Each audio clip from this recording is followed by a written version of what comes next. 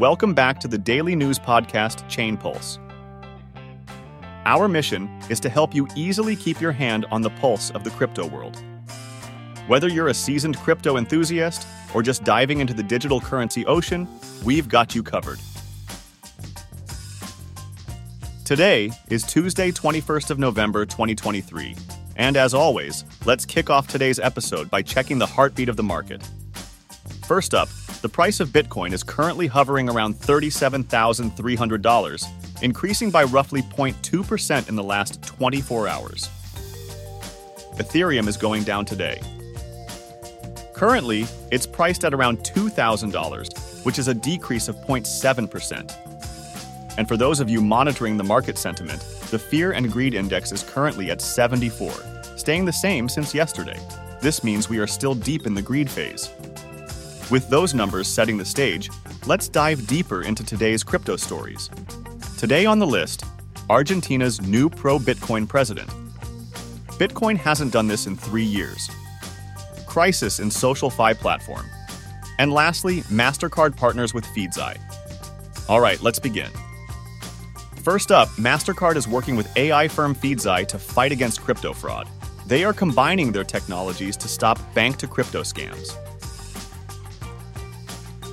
Mastercard's CipherTrace Armada, which checks over 6,000 crypto exchanges, will now work with Feedzai's system. This will help find and stop suspicious transactions faster. AJ Bala from Mastercard says their aim is to protect customers from scams. They want to increase trust and safety in the crypto world.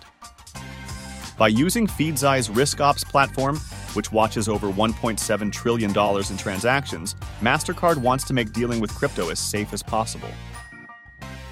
Moving on, there's news about Friend Tech, a SocialFi platform. It seems like many users are leaving the platform. Over the weekend, trading volumes went up to over $10 million. This suggests that users are taking their money out. Analyst Colin Wu thinks this might be typical behavior when people lose confidence in a platform. Over 5,000 ETH were withdrawn from Friend Tech in just 2 days. Their total value locked also dropped by 21% to 17,100 ETH. The platform also removed 600,000 bot accounts recently, but some real users got caught up in this and were locked out. Influencers and analysts have expressed their frustrations about being locked out.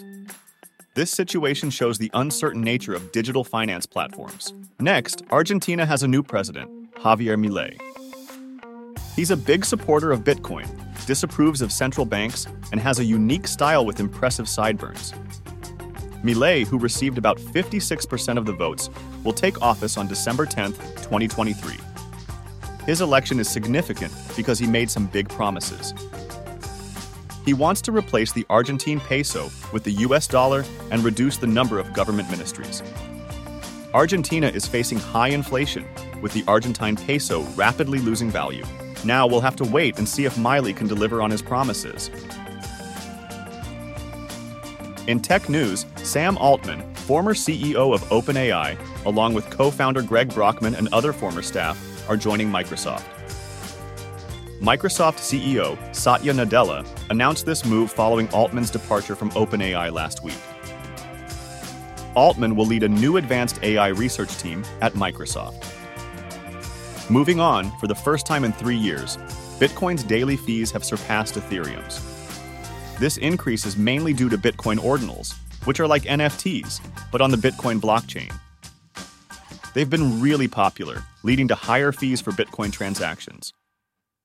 Over the weekend, the average fee for a Bitcoin transaction was about $18.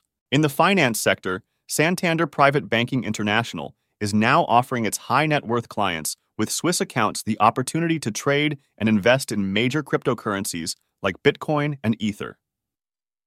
This service is available upon client request and is managed by relationship managers. The bank plans to add more cryptocurrencies that meet its screening criteria in the coming months. The cryptocurrencies are held in a regulated custody model where the bank securely stores the private cryptographic keys.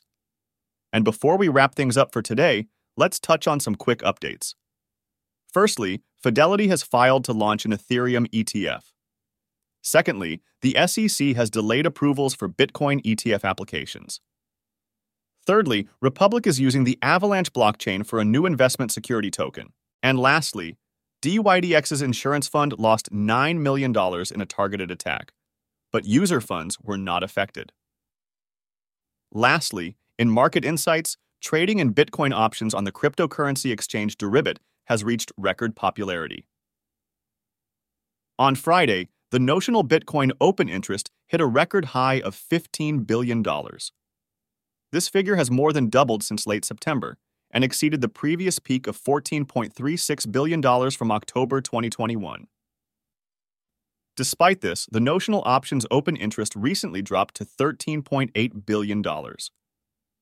In terms of contracts, the open interest stands at over 376,000 BTC, which is nearly double the amount from October 2021, but less than the record set in March this year. On Deribit, one options contract represents one Bitcoin, and that is it for today. Thank you for joining us on Chain Pulse.